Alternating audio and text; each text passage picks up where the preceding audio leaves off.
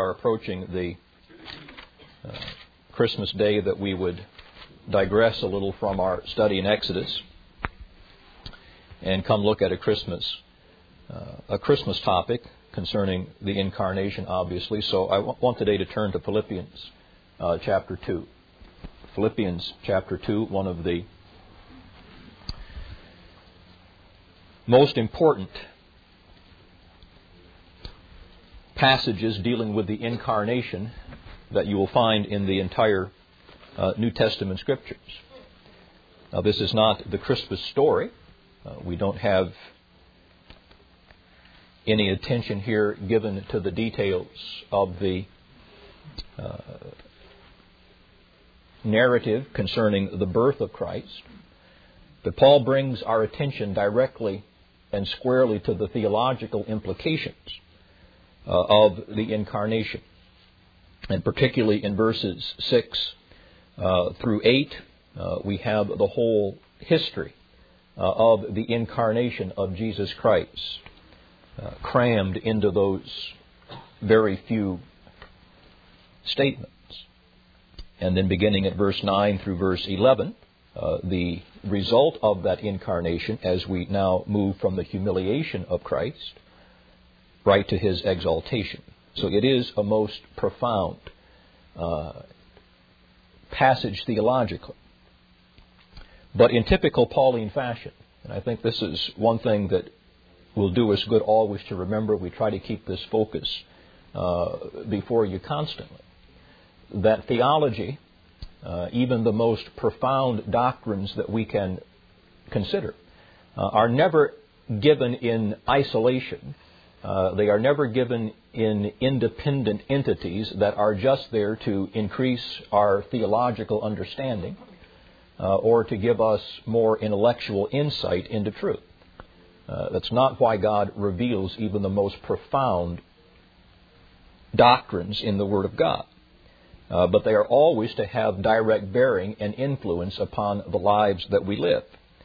And I think it's certainly remarkable, and I don't want to spend a lot of time here on the context, but I do think it is certainly significant that in this great statement concerning the humiliation and exaltation of Christ, that it is put within a very specific issue that Paul was addressing in the Philippian church, and that was the necessity of unity and the enjoyment of unity among the people of God. I don't know what the particular situation was. There was seemingly something there that was causing some, at least, difference of opinion and friction in the assembly. And Paul brings them squarely to look at the example of the Lord Jesus Christ. And if we contemplate Christ, if we look at the example of Christ, if we have the same mindset as Christ, then the whole issue is going to be resolved. Let's pick it up right at verse 1. If there be any consolation in Christ. And the particular word "if" there, this is one of the interesting things I think you'll find about this word "if." It has different senses depending upon what the particle is. I won't go into all the technicalities there, obviously. But I think we could well translate this particular "if" as since. As since. This is not a hypothetical condition here. Here is something that Paul is assuming as actual fact and statement. So let me translate it in that way. Since, therefore, there is consolation in Christ. Since there is the comfort of love. Since there is this fellowship of the Spirit. Since there is these bowels and mercy. All right, so here are all of these givens. All right, this is not hypothetical. This is not something that could possibly be. Paul is stating these as assumed facts. So on the basis then of these assumed facts, fulfill ye my joy, that ye may be like-minded, having the same love, being of one accord, of one mind. Let nothing be done through strife or vainglory, but in lowliness of mind let each esteem other better than themselves. Look not every man on his own things, but every man also on the things of others.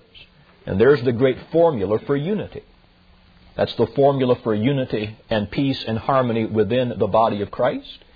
It's the formula and peace for unity in the home, and I dare say in every other relationship that we can think of.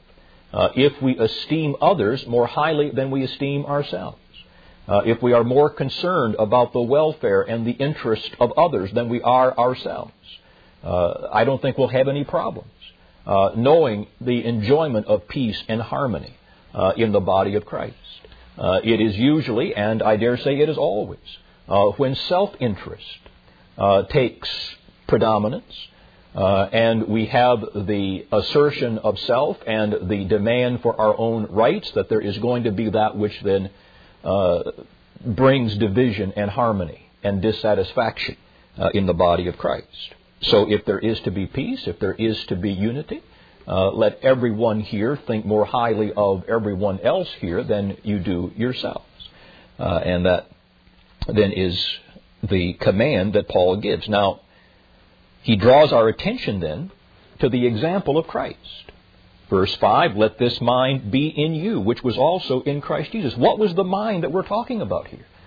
We're talking about that mindset that sees self as insignificant, as it were. That mindset that is more concerned about the welfare and the interest of others than we are ourselves. And what a classic example the Lord Jesus is of that. So Paul brings now this great issue of the incarnation to bear upon this very practical matter as far as the church is concerned. Now, that brings us then to the issues at hand. Let this mind be in you, which was also in Christ Jesus, who being in the form of God, thought it not robbery to be equal with God, but made himself of no reputation, and took upon him the form of a servant, and was made in the likeness of men. And being found in fashion as a man, he humbled himself, and became obedient unto death, even the death of the cross. Now the exaltation. On that basis, because of that, here is the earned exaltation. And we emphasize that the exaltation of Christ, beginning at the resurrection, and evidenced in the ascension, and now continuing in the session of Christ at the right hand of God, is all an earned exaltation, that by virtue of his humanity, and by virtue of the obedience of that humanity, he earned before the Lord. Wherefore, God hath also highly exalted him, and given him a name which is above every name, that at the name of Jesus every knee should bow, of things in heaven, and things in earth, and things under the earth, and that every tongue should confess that Jesus Christ is Lord, to the glory of God the Father. But we begin with the humiliation. And the truth of that great catechism question, I think, is so very evidently set forth in verse 6 and verse 7 particularly. It's a catechism question that we have reviewed here over the course of the years. It's one that I think in many ways is my favorite question. And I refer to in many contexts every chance I get. Who is the Redeemer of God's elect? The only Redeemer of God's elect is the Lord Jesus Christ, who being the eternal Son of God, became man, and so was and continues to be God and man in two distinct natures and one person forever. What a statement that is. The eternal Son of God. Never a moment, if I can even speak in terms of moments in regard to eternity, and this always boggles my mind, I must confess, an absolute ignorance when it comes to even beginning a description of eternity. How do we talk about eternity past? How do we talk about eternity future? How do we talk about moments of eternity? For eternity is the absence of moments. It is the absence of time. It is that constant, eternal, unceasing, unchangeable present. But that's eternity, being the eternal Son of God. Never a moment then when Jesus Christ, when the second person of the Holy Trinity was not everything that God is. The old confessions described him as very God of very God. Everything that God is in his eternal perfections, Jesus Christ, the second person of the Holy Trinity, is, who being in the form of God. And Paul here in this text highlights that essential truth concerning the eternal existence of the Son of God. The word being here that is translated as such in our Authorized Version is not the normal word. It's not the simple word for being or to be or is. This particular word draws attention to the previous existence of something and the continuing existence of something, who previously was, who now is in the form of God. The word form here, don't misunderstand that. We think of form as that which represents something, perhaps. That's not this word. This word has the idea of the essential nature of something. Who being in the essential nature, here is the expression of the essential nature of everything that God is. That's Christ. Who being in the form of God, thought it not robbery to be equal with God. There are various suggestions here as to what the logical relationship is between those two statements. I don't know how many commentaries I've read on this. I don't know how many translations I've seen that try to incorporate this into the translation, but they often do it like this, taking that as a concessive idea. Who, although being in the form of God, thought it not robbery to be equal with God, in spite of the fact that he was the very essence of God, did not regard it as robbery to be equal with God. And I dare say that's the most common interpretation of this that I think I've ever seen. But for the life of me, it makes no sense to me. And I reject that particular relationship. I would rather submit here that it's a causal idea. All right, I want you to see this. Here is the cause, a cause-effect relationship. Let me translate it in this way.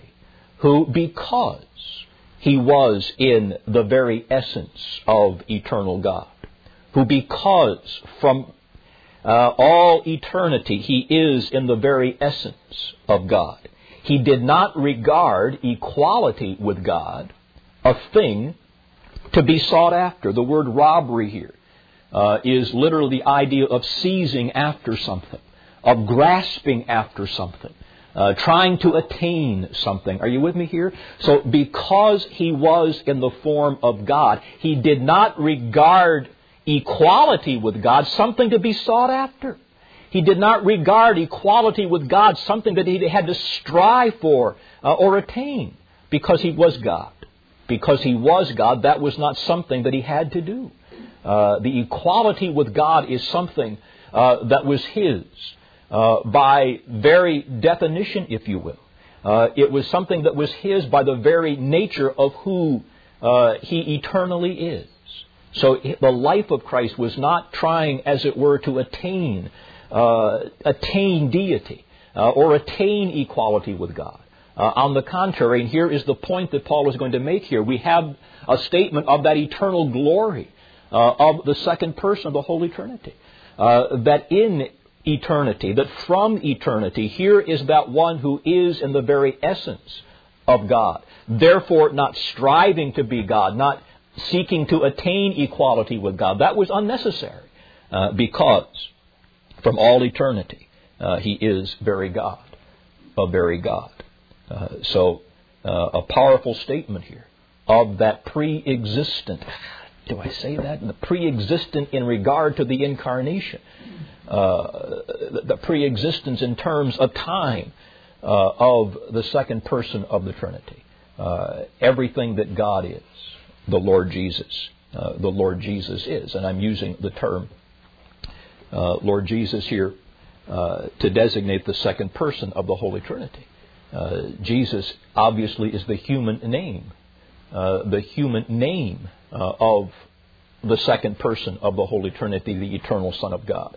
I can't really, if I'm going to be theologically precise, I can't be talking about Jesus the Creator. All right, Jesus is the term that is particularly associated with His humanity. He was born, and you will call His name Jesus because He'll save His people from His sins.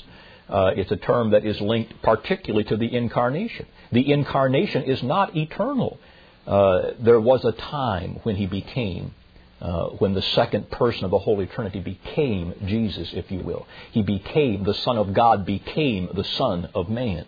Not eternal Son of Man, but indeed eternal Son of God.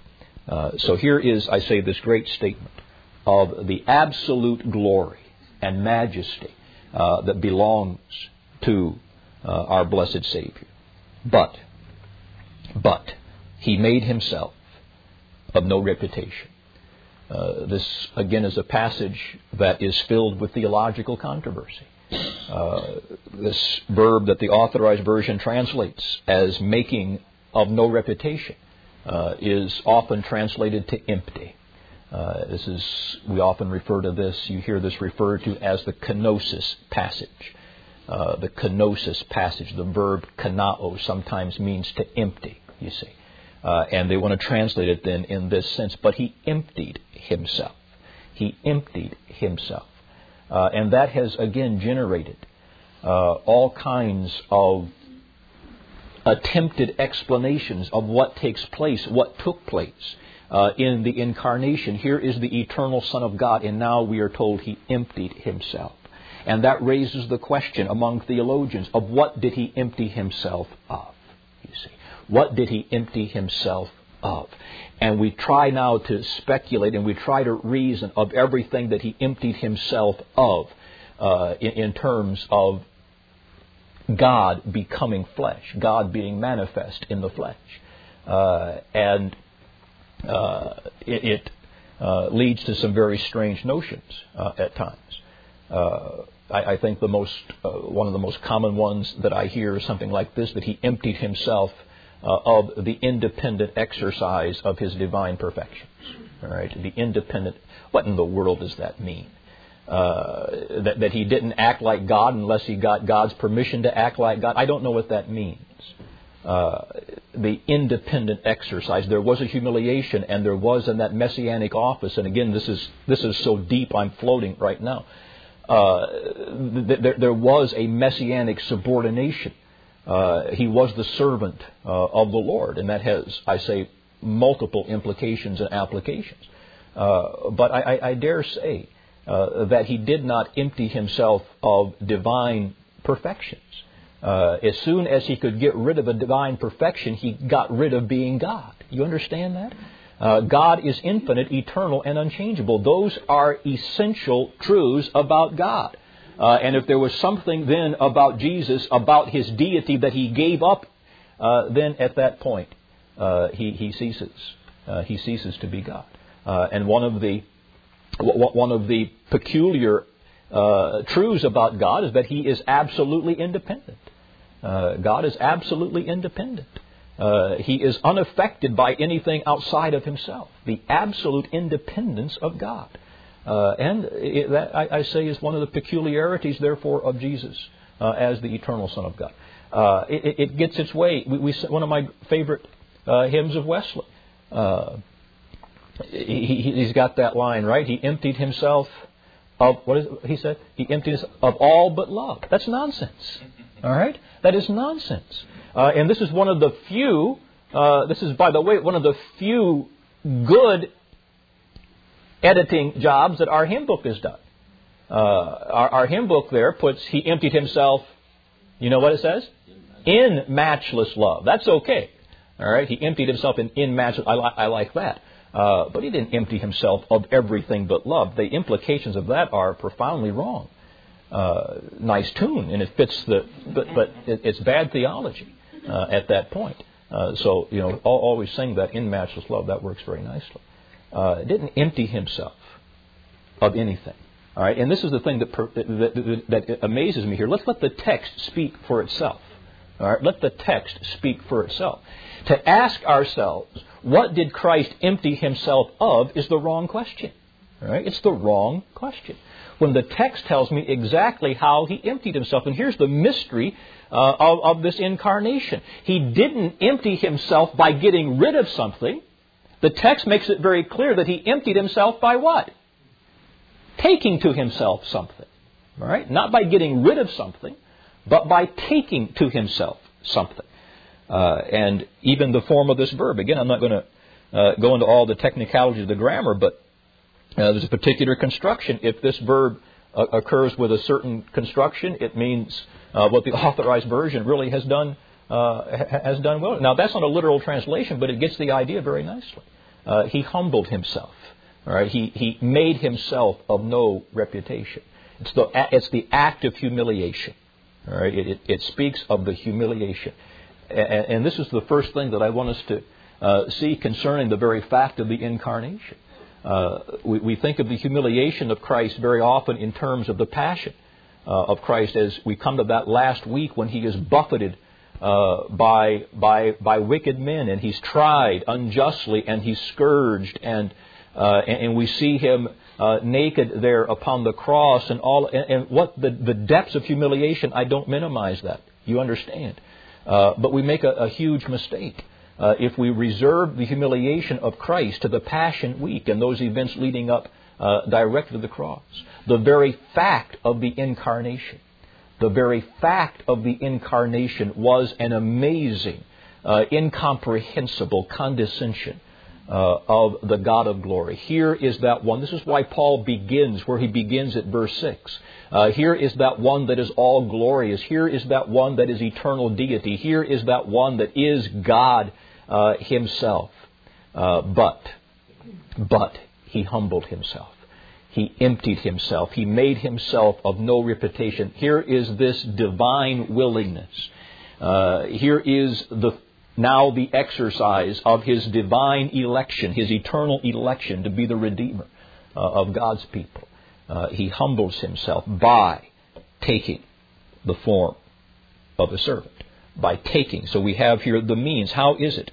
We have a series of subordinate statements that tell us exactly how it is that Christ humbled Himself.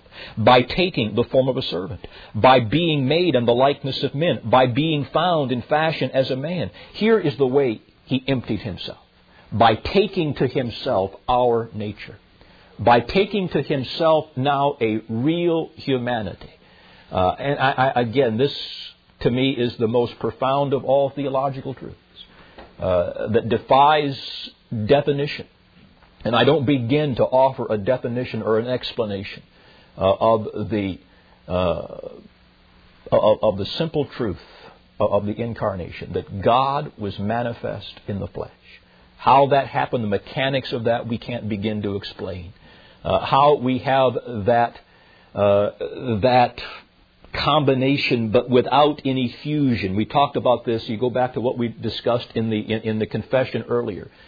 Concerning the nature of the incarnation. How are these two natures brought together in a single person without confusion, without fusion of those natures? It's not that we contend here that it is not that the divine nature of Christ was in some way humanized, or that the human nature was in some way deified. No, there is no fusion. That is heresy, to see any kind of fusion or confusion of those two natures.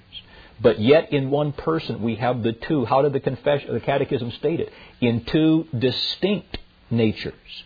In two distinct natures, but yet united into one person. Again, let this sink in. We're talking about Christmas, and I say there's more to this than just the narrative of a babe in a manger, as profound as that is. And you think of that. This again just boggles the mind. How is it that God became flesh? What condescension? Here's the Creator. Here is the Creator of the universe. Here is the Creator of all things, and He becomes an embryo in a womb of a virgin, and He is born. Going through all of the growing processes that any other embryo would go through. And He comes to birth and just a helpless infant. There he is. And that helpless infant, Isaiah says he grows up before him as a suckling. Authorized Version takes it as a tender plant, which is okay. But it's the idea of a suckling. It's a term that describes an infant. How helpless is an infant? For everything, for all of his sustenance, for all of his growth, for all of his livelihood. And here is the eternal God. What a humiliation this is, to become just a suckling, just an infant that grows up in such an unpromising and unlikely place. What humiliation. What humiliation.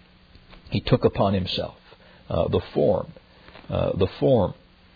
of a servant, and made in the likeness of men. And again, we have here the full humanity, the absolute full humanity, everything that man is. Now Jesus Christ became not a deified humanity, as I emphasize, but a real humanity. Now, it is the ideal humanity. It is the pre-fall humanity. Again, I know we have addressed this before, but why is it? Why is it that the humanity of Christ is not affected and not tainted with the same sin and same original depravity that you and I are tainted with? Go back to what we discussed earlier. I want you to learn to plug in all of this theological stuff, all right, that we've addressed. Plug it all in here. This is not in isolation. Understand what we've discussed earlier concerning this federal headship, right? God has established two men as the heads of the race. And He will deal with all humanity in terms of those two heads. Adam the head and Christ the head of two races. And so established that Christ is not under the headship of Adam. A separate he's the second Adam. Again, see what Paul says in Romans and Corinthians. And I say, therefore, in many ways. And this boggles the mind. We try to contemplate the humanity of Christ in relationship to ours. And I submit to you that in many ways, the humanity of Christ was more real than our humanity. The humanity of Christ was pre-fallen humanity. It was that humanity that was ideal in every way. Our humanity, humanity that was made in the image of God, has been impaired by sin. Our humanity is not the pristine, the ideal, the pure humanity that was created, but Christ was. And I say His humanity in many ways is more real than ours, unperverted, but it was a real, absolutely real humanity. And what humiliation that was for the eternal God to take to Himself this likeness of men in the form of a servant. Highlighting here again, this obviously is a term of great humiliation. An honorific title. When we think of the servant of the Lord, and again plug in what you know from previous theology, how Isaiah establishes this truth of the servant of the Lord. That is an honorific title. Only those that stand in a very special relationship with God are designated as the servant of God. But yet, at the same time, it speaks of that subordination, and it speaks of that absolute, that humiliation, as the eternal Son of God, the second person of the Holy Trinity, voluntarily submitted Himself as the servant of God to this whole work of messianic redemption, to be the prophet, to be the priest, to be the king. All of that is just loaded into that particular word. Have to plug all of that in and see the beauty of this. Here is this mediatorial subordination by the second person of the Holy Trinity. Became in the likeness of men. And then being found in fashion as a man, in the visible appearance. In the word fashion there has the idea of the visible appearance of something now. In the changeable appearance of something.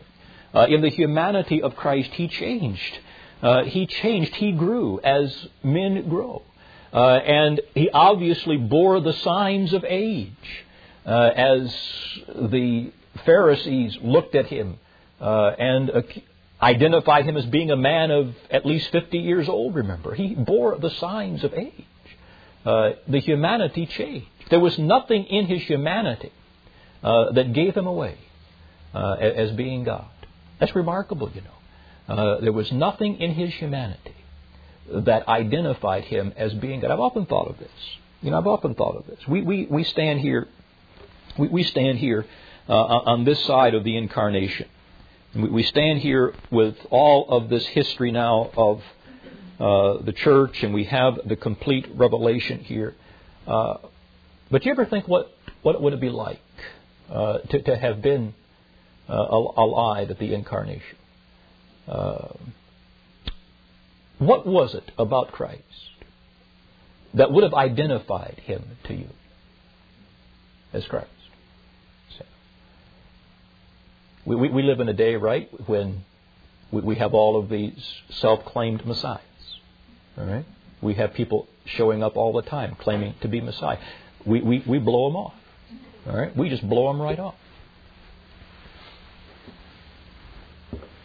Had we been alive during the years of the incarnation and looking at the Lord Jesus, looking at this one that was born in a barn, you see, lived in Nazareth just doing carpenter stuff, hung around a bunch of fishermen for a public ministry, what would our reaction have been? What was there about Christ? Would we have blown Him off, as so many did? As so many did. Who knew the prophecies. All right, I guarantee those Pharisees knew the prophecies concerning the coming of Christ. But they blew Him off. All right, they just blew Him off. And yes, Messiah is coming. We want Messiah. But what about this person? Justifies Him making this claim of Messiahship. See? And they just blew Him off. Now, from a human perspective, I wonder what our reaction, how quick we would have been to jump on that little bandwagon, as it were, of recognizing Him. Because there was nothing about Him. There was not one thing about His visible appearance that gave Him away, as being the Son of God. Not one thing about His visible appearance that was any clue whatsoever that identified Him as the Messiah of God. Can we just take back to that great passage in Isaiah 53 just for a moment?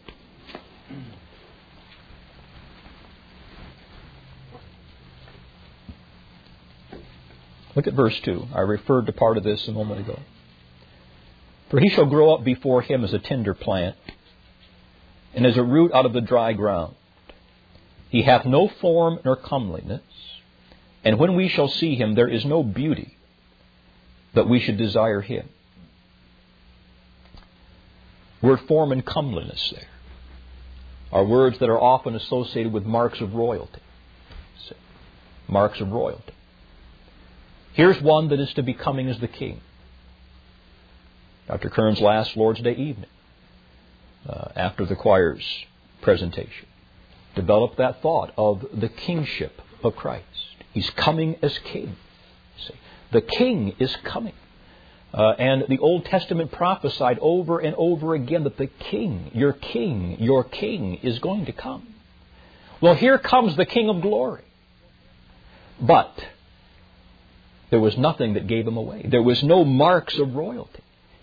You would look at this one and there was no evidence whatsoever that this is a king.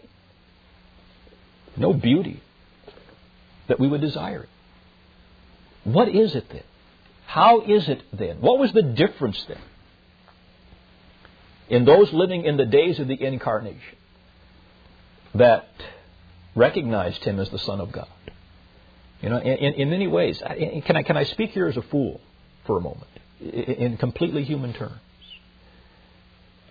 In completely human terms, I think that it took more faith. I'm speaking as a fool. It took more faith to believe in Jesus as the Son of God when He was walking on the earth than it does for us. You understand what I'm saying? I speak as a fool. I speak as a fool. What was there about Him? What was there about Him Oh, a miracle here or there, and all of this was designed to give the evidence, yes. Yes. But do not we look at those who follow kooks. And there were others in Jesus' day that were identifying themselves as the Messiah. See?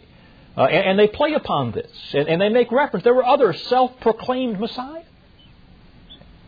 They were ripe for that in that day. But what? The eye of sight, and here's my point. It was not the eye of sight that identified Christ as the Son of God, that recognized Him as the Messiah. It was faith, all right? It was the eye of faith. The eye of faith. Now, where does that faith come from? Again, it's not, this is why I said a moment, I'm speaking as a fool. Let's plug in our theology. That faith came by regeneration. You see. That faith came by regeneration. When God opened the heart, when the Spirit of God enlightened the eyes, then, in spite of what sight recorded, they knew Him to be the Son of God. But I say, let's just put this, if we can, from a human perspective. There was nothing. What humiliation? And here's what Paul is saying. Here is this extreme humiliation. Had He come with the 10,000 of the angels, there's not going to be any doubt. And you know He comes back the second time that way. When He comes back the second time, it's not going to take a regenerated heart to recognize Him as the King of Kings and the Lord of Lords. When He comes back the second time, it will not require regeneration to see Him. For every tongue is going to confess. And every knee is going to bow that Jesus Christ is the Lord of the glory of God the Father. It's not going to take regeneration then, but it took regeneration the first time. It takes regeneration now. It takes regeneration now to see Him, in spite of the humiliation of that incarnation, to be the Savior. And the text here brings us to the very purpose then of the incarnation. Became obedient unto death, even the death of the cross. The whole life of Christ. The whole miserable life of Christ. Touched with the feeling of our infirmities every step He took. But everything from Bethlehem to Jerusalem was leading to that cross. That's why He came. That's the purpose for which He came. To suffer, to identify Himself with His people, to die on the cross, that we might have the life that we enjoy. But the whole focus there upon the obedience. And again, we've addressed this who knows how many times in our times together as we think of that life of Christ and the obedience of the life of Christ, fulfilling the law, made of a woman, made under the law. All of that is suggested here. And that obedience then leading right to the ultimate sacrifice of Christ upon the cross. Well, that's the theology of Christmas. That's the reason. That's the reason that the eternal Son of God became man. That the fulfillment of the purpose of God and the plan of God concerning the salvation of His people might be accomplished. And it is accomplished. And it will be accomplished. And there's not one aspect of that eternal purpose that will in any way fail or be frustrated. And that's why Paul takes us right into that exaltation. That's why I say it's an earned exaltation. As now we have ideal humanity being exalted. Ideal humanity. We have the ascension of Christ. We have the session of Christ. There now at the right hand of God. The only person, alter that statement, the only body in heaven now is the body of the Lord Jesus Christ. The only body in heaven. There's humanity there. The ascension was a real bodily ascension. And the accession, when we talk about session, right, I'm talking about that Paul in Hebrews constantly refers to, Christ seated at the right hand of God as our high priest interceding for us. We call it the session of Christ at the right hand of God. A bodily session. And it's going to be a bodily return. There are people in heaven, right? Every departed saint is there now in glory, but they are there in spirit.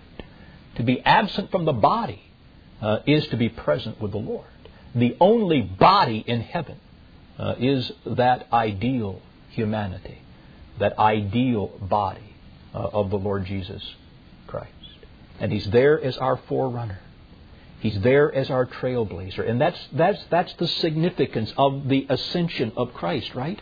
By virtue of His deity, the ascension, how can I say this, was no big deal. All right? By virtue of His deity, that is where He is. That is His.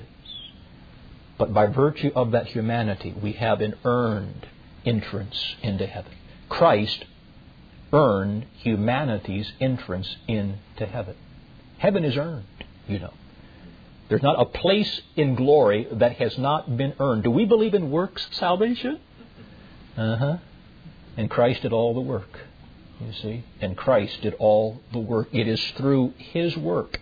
It is through His obedience, ultimately to death, that has earned humanity that right into glory. And now in union with Christ, here's the beauty of being in union with Christ. Now in union with Christ, where He is, we are. We cannot be then separated from where He is. And I say He is the trailblazer. In that ascension of Christ, that bodily ascension, He becomes our trailblazer, our forerunner that guarantees our humanity to be there as well. And the day will come when our bodies will be in heaven. And our bodies will be made like unto His glorious body. And there be forever with Him. So, Merry Christmas. Merry Christmas. Let's pray. Our gracious Heavenly Father, we offer our thanks and our praise and our adoration for the truth of the Incarnation. We pray, Lord, that we would not be so taken up with the sentiment of the season and the romanticism that becomes associated with even the true telling of the Christmas story, that we lose sight of the vitality of this, the necessity of this, in terms of our eternal souls and our eternal salvation. Lord, thank You for Christ. Thank You that the eternal Son of God became man. Thank You that He now is exalted at the right hand of God as our intercessor, and that He will come again. Thank You, Lord, for the faith that You have given to us that recognizes and submits to His lordship and His kingship now. Lord, thank You for Christ. And help us as we come to this Lord's Day, as we think about Your Word, and as we come tonight to think in terms particularly again of the whole Christmas narrative, that we would be filled with thanks and praise for all that we have in the Lord Jesus. We ask these things in Jesus' name. Amen.